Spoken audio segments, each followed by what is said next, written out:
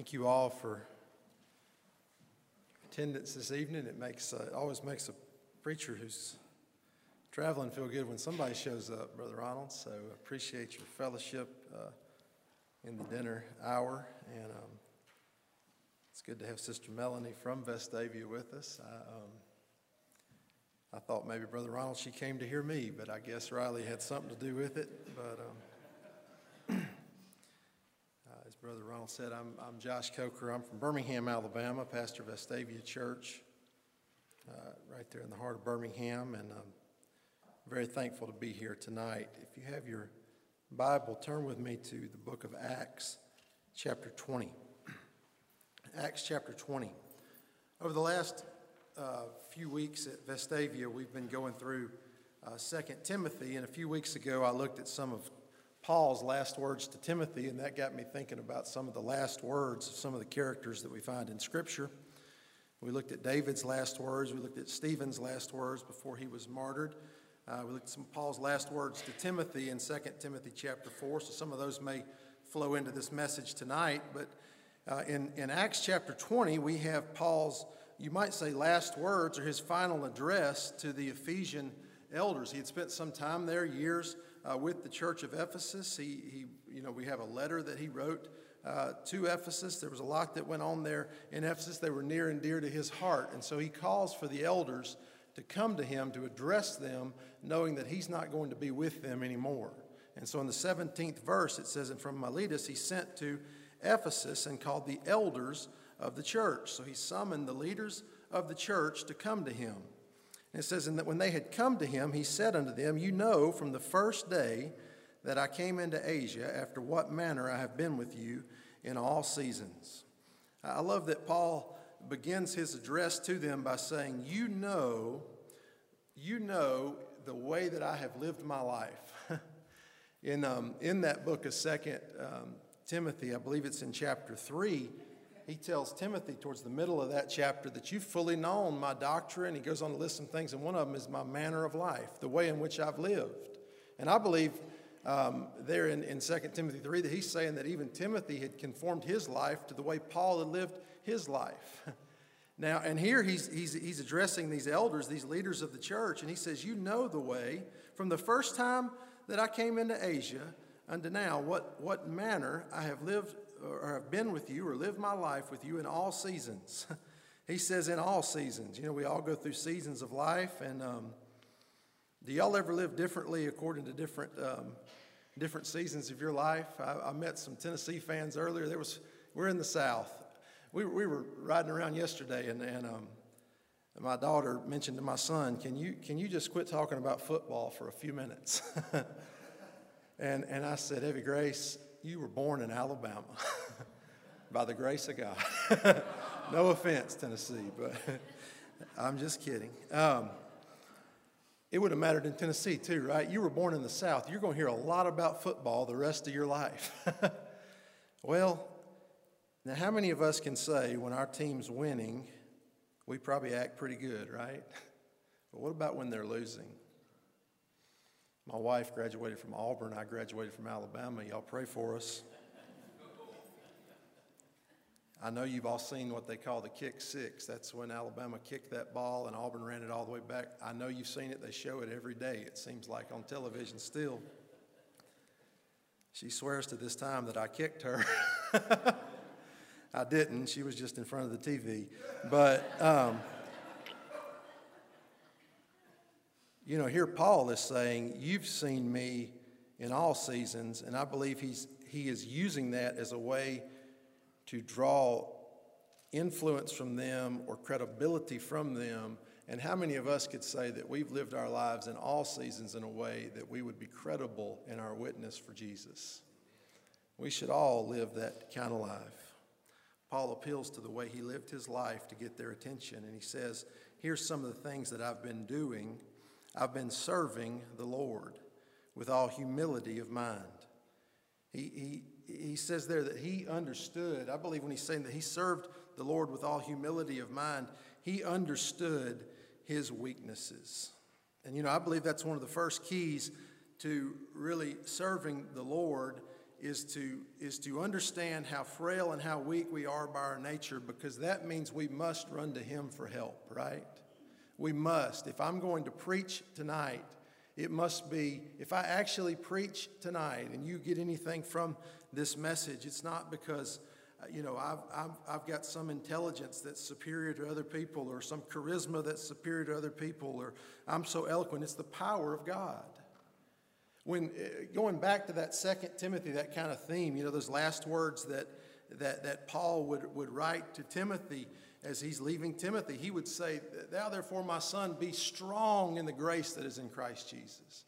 He was telling Timothy, you need to draw your strength from the grace that's in God, the grace that's in Christ.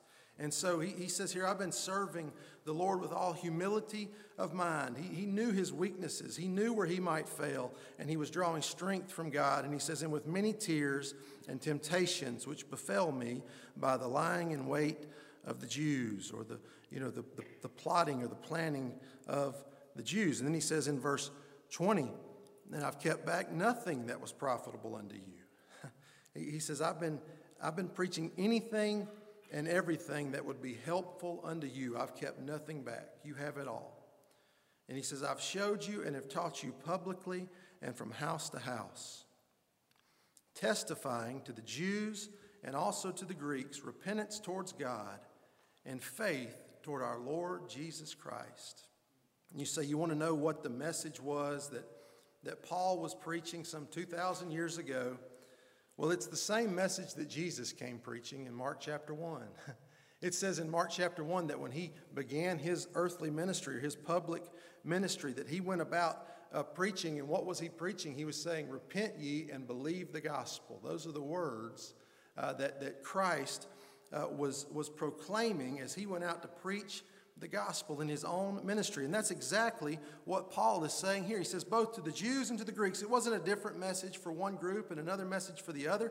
He says, I've been preaching repentance towards God and faith towards our Lord Jesus Christ, which is belief of the gospel, putting your faith in what Jesus has done for you, right? And repentance and belief, or repentance and belief of the gospel, they go hand in hand. Because I want you to notice here, he says that he wants you to repent toward God.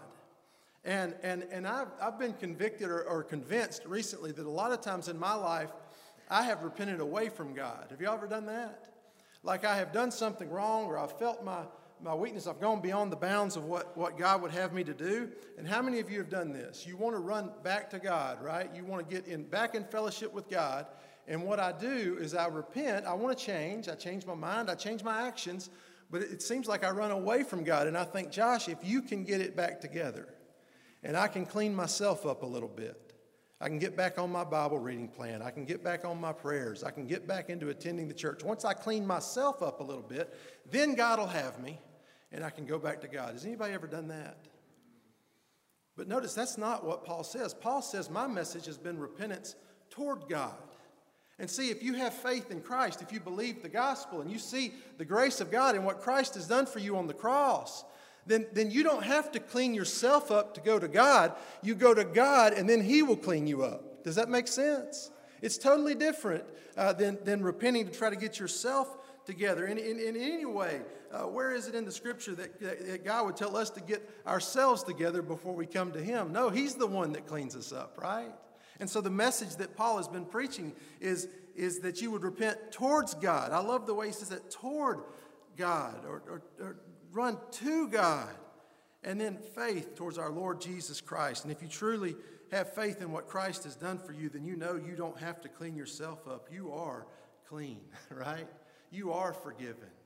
If you get nothing else out of the message today, I want you to know, child of God, if you feel like you have run from God, you can run back to Him today. I believe He's like that prodigal son's father. He's waiting for you to come back, right? And notice the prodigal son's father never went anywhere.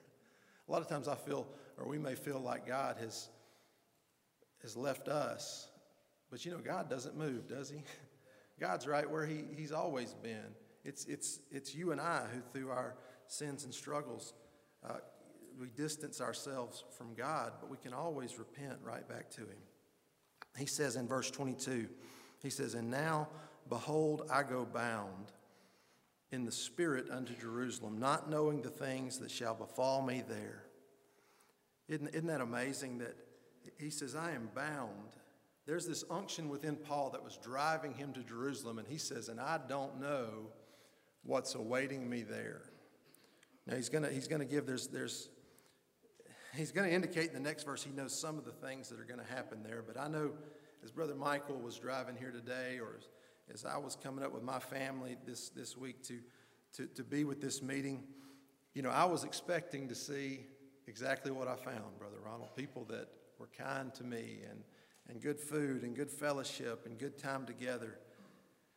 But Paul was not expecting any of that when he came to Jerusalem. He didn't know exactly what was going to happen to him, but he says this, except or save, the one thing I do know is that the Holy Ghost witnesses in every city, saying that bonds and afflictions abide me. I have so much respect for this man.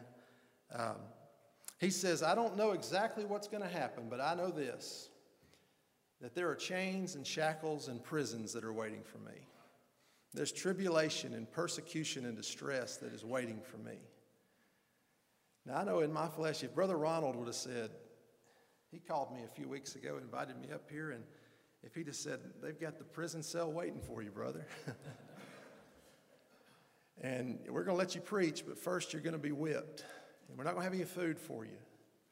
Well, I do believe that God's grace was big enough that I could get through that. I think a lot of us, we often wonder, how could Paul do that? Or how could, you read men like Obadiah Holmes that were beaten for what we hold dear here today, and they go through all this persecution. You think, how could I be like that? Well, we've never had to be like that, have we? Praise God. Aren't y'all thankful for that? And sometimes I wonder, how could I be like that? But I believe that God will give you the grace you need to get through that when you get there. Do y'all believe that today? But that wasn't what Brother Ronald invited me to. He invited me to something, welcoming and warm. But Paul says that's not what's awaiting me.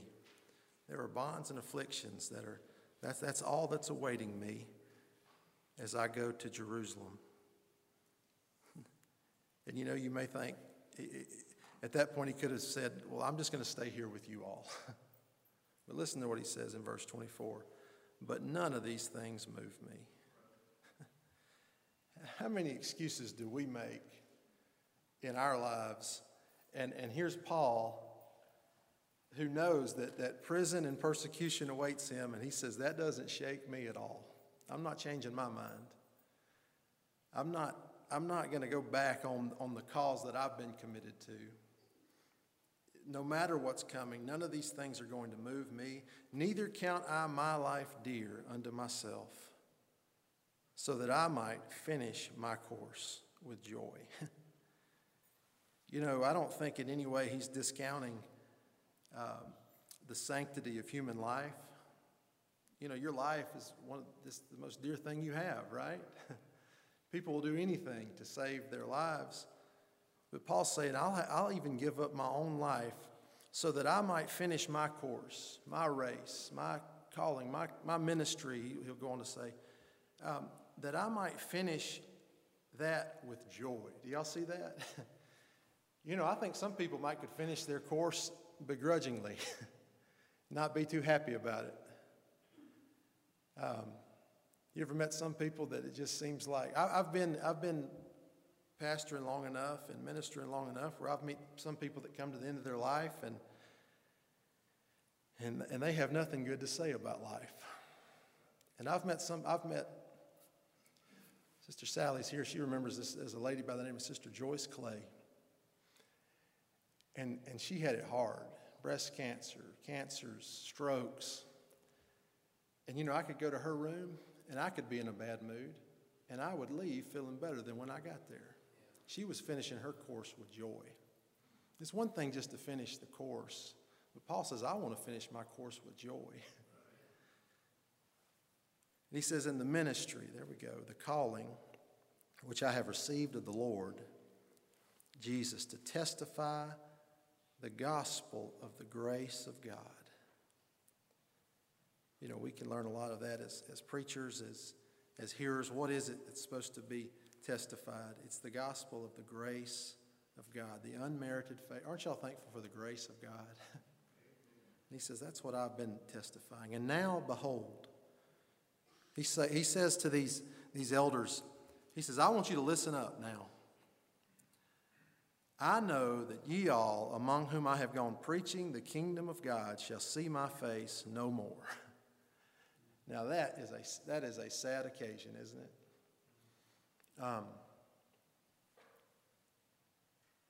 And he doesn't even say, I'm going to come back around and see you again. Sometimes it's hard enough when somebody leaves, you don't know when you're going to see them again. But he says, I'm going away, and you're going to see my face no more. You go on to read, we won't get there tonight, but he kneels down to pray, and they weep, and you can just feel their love. But these are men who have heard his preaching and have been, they've been raised up to minister under Paul, and they've been looking to Paul for guidance, and they've been looking to Paul for encouragement. And it had to be so motivating to minister with this kind of person who would not be moved by anything. I tell you, when I know in my own life that there's been times that I've grown dry, or I'm not as zealous as I should be, and then I may be on the phone with a brother, and maybe it's Brother Ronald, or Brother Michael, or whoever. There's many back home mentors that I have, and I see their commitment, and it fires me back up. Have y'all ever been there? Maybe you've been in your Christian walk. You've been, we go through ups and downs, right? And maybe there's been times when you're not as zealous as you should be. And then that brother comes in that's all smiles and he's on fire, and you leave more fired up than when you came in, right? We like those kind of people. That's who Paul was. And Paul says, I'm going away and you're never going to see my face again. Wherefore, verse 26, I take you to record. He has summoned them in this day, that I am pure from the blood of all men. For I have not shunned to declare unto you all the counsel of God. and I believe Paul is telling them, first of all, you have everything you need to carry on. I've given you the whole counsel of God. Aren't you so thankful that we have the counsel of God? If this building was no more,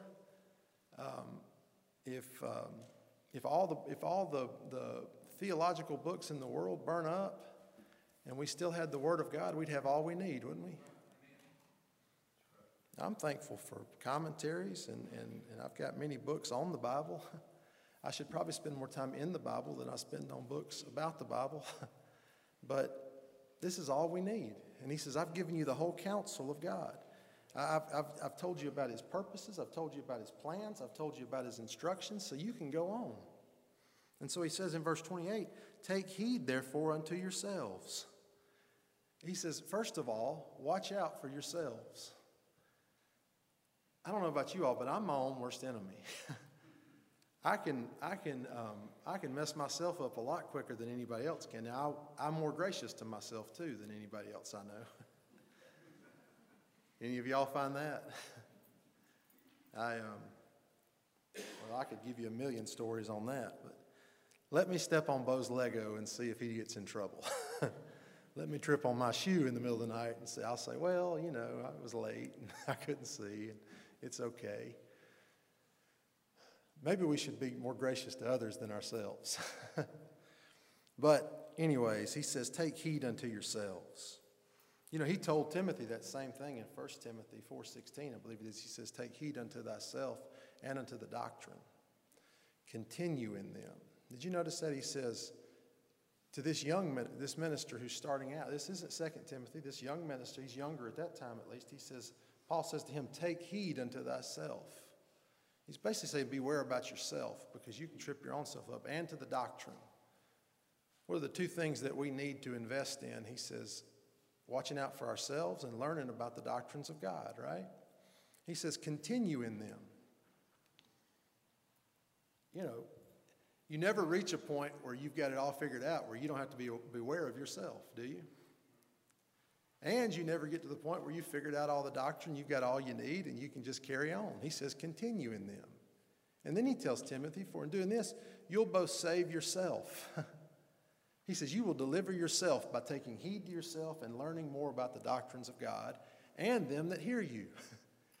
He says, you'll be able to deliver those that hear your preaching if you take care of yourself first and you devote your time to the doctrines of God. And so here, Paul says to these Ephesian elders, take heed, therefore, unto yourselves. And remember, to Timothy, it was those that hear you. And then he goes right back to that, to these elders, and to the flock, to the disciples, to the churches, to the people, the flock of God, over the which the Holy Ghost has made you overseers, to feed the church of God, which he hath purchased with his own blood. I believe that's very important that he goes back to remind these elders in just a short way that it's the flock that God has given you, and it's the church that God has purchased for himself. It's not your church, it's God's church. And the cost to purchase that church, to buy that church, those people to himself, was his own blood. Verse 29, he says, for I know this, that after my departing shall grievous wolves enter in among you, not sparing the flock. Their leader is leaving, the apostle whom they've looked to, he's going away, and he says, I want you to know this, that now that I'm leaving,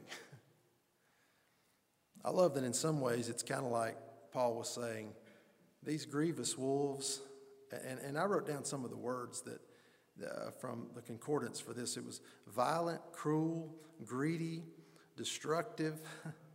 These are the kind of people that are coming in. The people that won't spare the flock.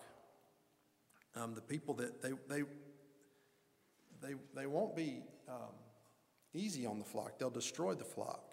And Paul says, after I depart, they're coming in. It's almost like Paul was saying, they're not going to mess with you as long as I'm here. And that is part of a good pastor, isn't it? Or part of a good daddy. Wouldn't that be a part of a good dad? Good mom, grandparent, whatever it may be, that we're not going to let the wolves in while we're here. He says, but there's coming a time where they're coming in, and they're not going to spare you. And he says, also of your own selves shall men arise, speaking perverse things, to draw away disciples after them. Even among your own selves, he said, throughout the course of this church, there's going to be people who arise, and they're going to speak perverse things. Those are perverted things, or those are misinterpreted things. And the reason that they're going to do that is not because they maybe diluted it or misinterpreted it on accident. It's because they could preach things and teach things in such a way to get the honor and the glory for themselves. He says, drawing disciples after their own selves, or after them. All right, verse 31, he says, therefore watch and remember that by the space of 3 years I cease not to warn every one of you, night and day with tears. He says, I want you to watch and I want you to remember. And you know, I won't spend much time on this. My time's growing short, but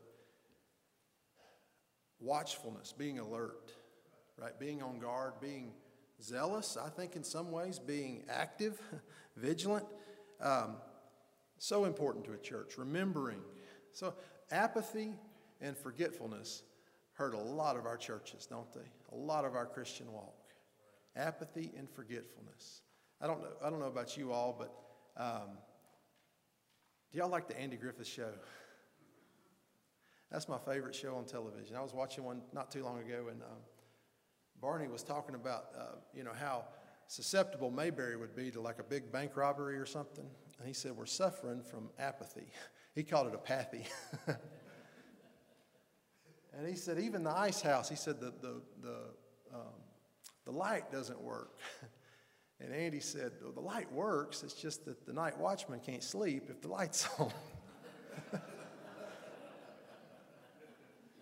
Well, we could learn a lot from that, couldn't we? Sometimes we just grow so apathetic in our Christian walk that we begin to forget certain things. This happened to the Laodicean church, didn't it? I won't go there. You can read about it in the book of Revelation. They were neither cold nor hot. They had forgotten that they were naked and miserable. They thought they had need of nothing. What happens is you forget. Now listen to what he said. He said, therefore watch and remember, keep that in mind, that by the space of 3 years I cease not to warn you. Every one of you, night and day with tears. And what was he warning them? He was warning them that there is an impending danger, there is an approaching danger that you need to be on the watch for. And a lot of times we grow so apathetic that we forget that we're in the middle of a battle. Like we're in the middle of a spiritual war. And that's just what Satan wants, is you to forget that you're in the middle of that battle, right? And he says, so take heed on yourselves, watch and remember. All right, now I want to go to this last verse. He says in verse 32, and now, brethren, I love how the church and the gospel and the kingdom unites people. You know, there's no other place I know of in the world where people from different backgrounds or from different types of lives can come together and just call each other brother and sister. Do y'all know of any place else? And here's the Apostle Paul. If there's ever been anybody outside of Jesus who could say, look at what I've done for the cause, it could be him, right? Y'all honor me. And when he comes to these elders, he just says, and now, brethren, brothers. Isn't that amazing? I believe it's Proverbs 22. It says the rich and the poor meet together. The Lord's the maker of them all. That happens in the church, doesn't it? And he says, brethren. And now listen to what he says here. Remember, he's leaving. He says, and now, brethren, I commend you to God and to the word of his grace, which is able to build you up and to give you an inheritance among all them which are sanctified. I want to end my thoughts this evening. And maybe we'll pick back up in this verse tomorrow. As he's going away, he says, and now, brethren, I commend you to God. To commend something is to entrust it or to deposit it into something else for safekeeping, right? You might take your money and you deposit it into a safe or into a bank, or you may take your loved ones or your children, let's say, and you give them to someone to watch them while you're away. You intend that they're going to keep them safe, right? Well, when there's wolves coming in, and there's those that are going to rise up from with inside the church to devour the church and not spare the church. And Paul is going away, and what Paul is doing here is one of the hardest things that we ever do as people. He is relinquishing control. Do y'all ever have a hard time doing that? He is not that Paul ever thought he was in control of these people, or that he was the one that was keeping them all together. But what Paul is doing is he is saying, I am giving it over to God. I'm reminded, my father in the ministry is Brother Sam Bryant. I'm sure many of you have known him. I know he's been here before. And one of his fathers in the ministry was Elder Pat Bird.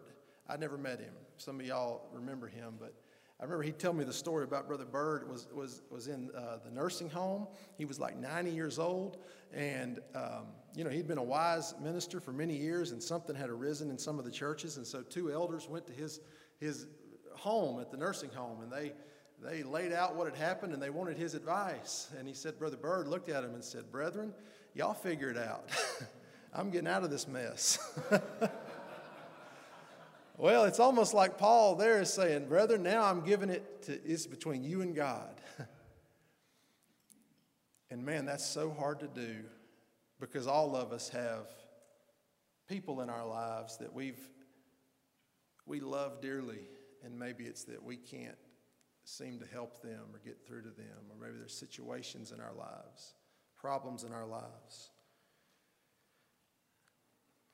that we just can't find an answer to. And the hardest thing to do is to just give that over to God, isn't it? But here, as Paul is leaving the scene, he says, I commend you to God. And so I'll close with this. I know this. Every one of us is dealing with something. I don't know what your problem may be. You don't know what my problems may be. But I know this, everybody's got problems. And you think about that. Everybody you come in contact with in this life has got something going on that you don't know about. You don't know what they're going through. And so my suggestion to you today would be, whatever those problems are, commend those to God. Peter would tell the elders, the scattered elders, in 1 Peter chapter 5, I believe it's verse 7, quoting from Psalm 55, he would say, cast your cares on the Lord.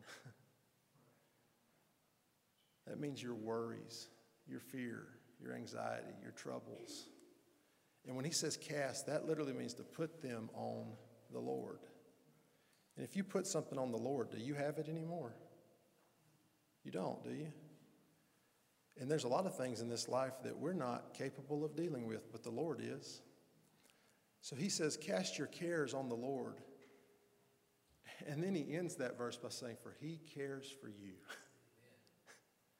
Think about that. The God of heaven and earth, he cares for you. Not that he cares about the multitude. He does, but he cares for you. That's mind-blowing to me. He cares for Josh Coker. He's Elroy, the God who sees me personally, right? The God who sees me. And so, in Psalm 46, I'll close with this verse. It begins by talking about the earth being removed and the mountains being carried into the midst of the sea and turmoil all around. But there's one verse in the 10th verse. It says this. The psalmist, speaking from the heart of God, says, be still. And that literally in the Strong's Concordance, it says, let alone. Which, like I said, can be some of the hardest things to do. But that literally means to relax and leave it alone. And how can you do that? It says, be still and know that I am God. Do y'all see that? There is a God in heaven who cares for you, and he is God. There may be situations where you can't make a way. There are people that maybe you can't help. There are problems that you're never going to get over this side of heaven. But there's a God who will care for you in the midst of those problems. Do y'all believe that today? There's a God that will help you in your distress and your fear and your anxiety. There's a God who cares for you. He is focused on you, not to crush you, not to wound you, but to pick you up. And as it goes on to say, I believe in the 55th Psalm, where Peter was quoting from, he says to sustain you, to keep you going.